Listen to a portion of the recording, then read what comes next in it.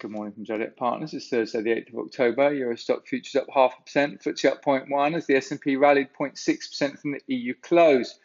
Dow Jones up 0.4%, S&P up 0.41%, Nasdaq up 0.5% from our closing at 4:30. Best sectors: materials up 2.6%, consumer discretionary up 2.5%, industrials up 2.2%. Worst sector: utilities up 0.6%, telcos up 0.9%, consumer staples up 1.2%. FOMC minutes leave the door open for post-election moves, suggesting that economic projections may look strikingly different in November and December, depending on the election outcome and the distribution of power in Congress. The assessment of economic recovery was quite upbeat. Germany said to offer the EU Parliament an additional €9 billion. Oil inched up on Thursday as workers evacuated rigs in the US Gulf of Mexico ahead of Hurricane Delta.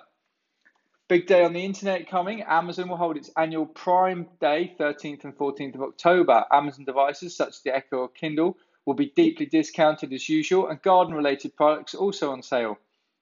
Hong Kong listed shares of SMIC fell 1.69% in the afternoon after S&P Global Ratings reduced the chip maker to negative credit watch as the company faces US export restrictions. In Japan, the Nikkei 225 gained 0.95%, the TOPIX advanced 0.57%.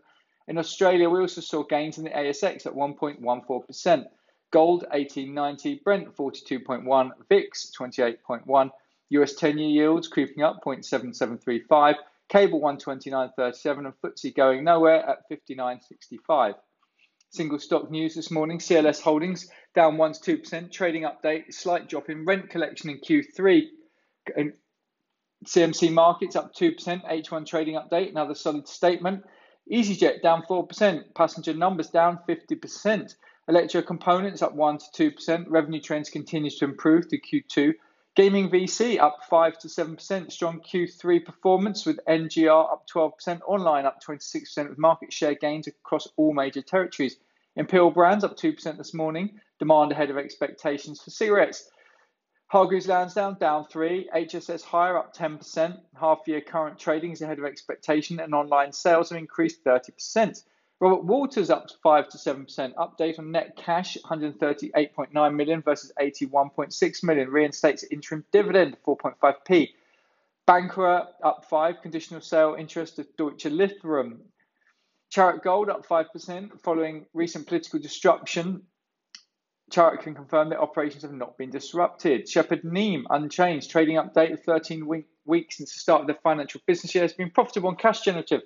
Upgrades and downgrades: Biffa rated new buy at Berenberg, Shaftesbury rated add at Peel Hunt, Capital & Counties raised to buy at Peel Hunt, Close Brothers raised to add at Peel, Cairn Energy cut to hold, Network International raised to overweight at JP Morgan, and Bahamas Petroleum rated new buy at Investec.